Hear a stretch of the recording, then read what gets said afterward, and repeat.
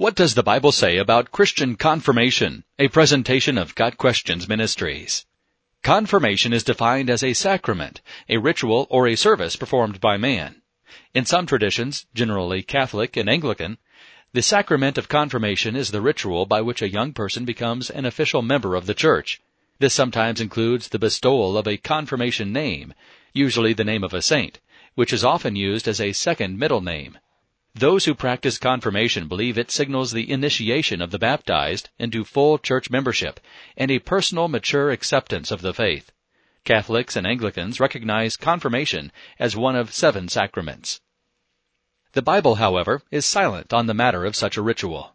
In fact, the idea that a person can confirm to another that he or she is in the faith is denied in Scripture.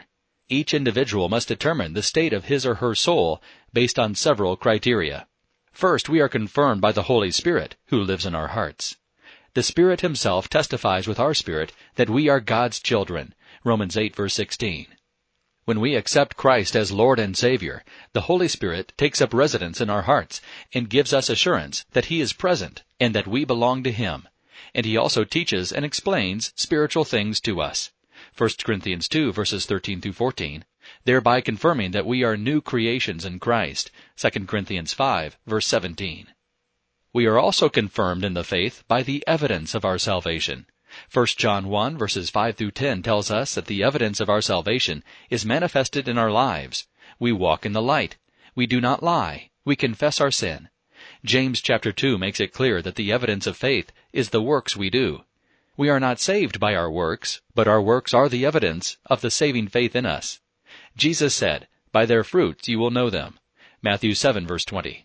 The spiritual fruit produced in us by the Holy Spirit, Galatians 5, verse 22, is the confirmation that He lives within us. Therefore, we are told, "Examine yourselves to see whether you are in the faith. Test yourselves.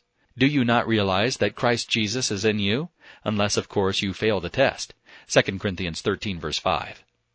In addition, Peter tells us to make your calling and election sure, so that we will receive a rich welcome into the eternal kingdom of our Lord and Savior Jesus Christ. 2 Peter 1, verses 10 and 11.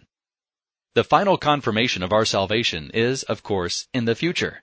Those who are true Christians, the Bible tells us, will persevere to the end, eagerly waiting for the revelation of our Lord Jesus Christ, who will also confirm you to the end. 1 Corinthians 1, verses 7 and 8. We are sealed by the Holy Spirit of promise. Having believed, you are marked in Him with a seal, the promised Holy Spirit, who is a deposit guaranteeing our inheritance until the redemption of those who are God's possession, to the praise of His glory. Ephesians 1, verses 13 and 14. This, then, is the true meaning of confirmation. Salvation was purchased by the blood of Christ, in whom we have faith. It is evidenced by our walk with Him, and it is confirmed to us by the Holy Spirit within. This has been a presentation of Got Questions Ministries, www.gotquestions.org.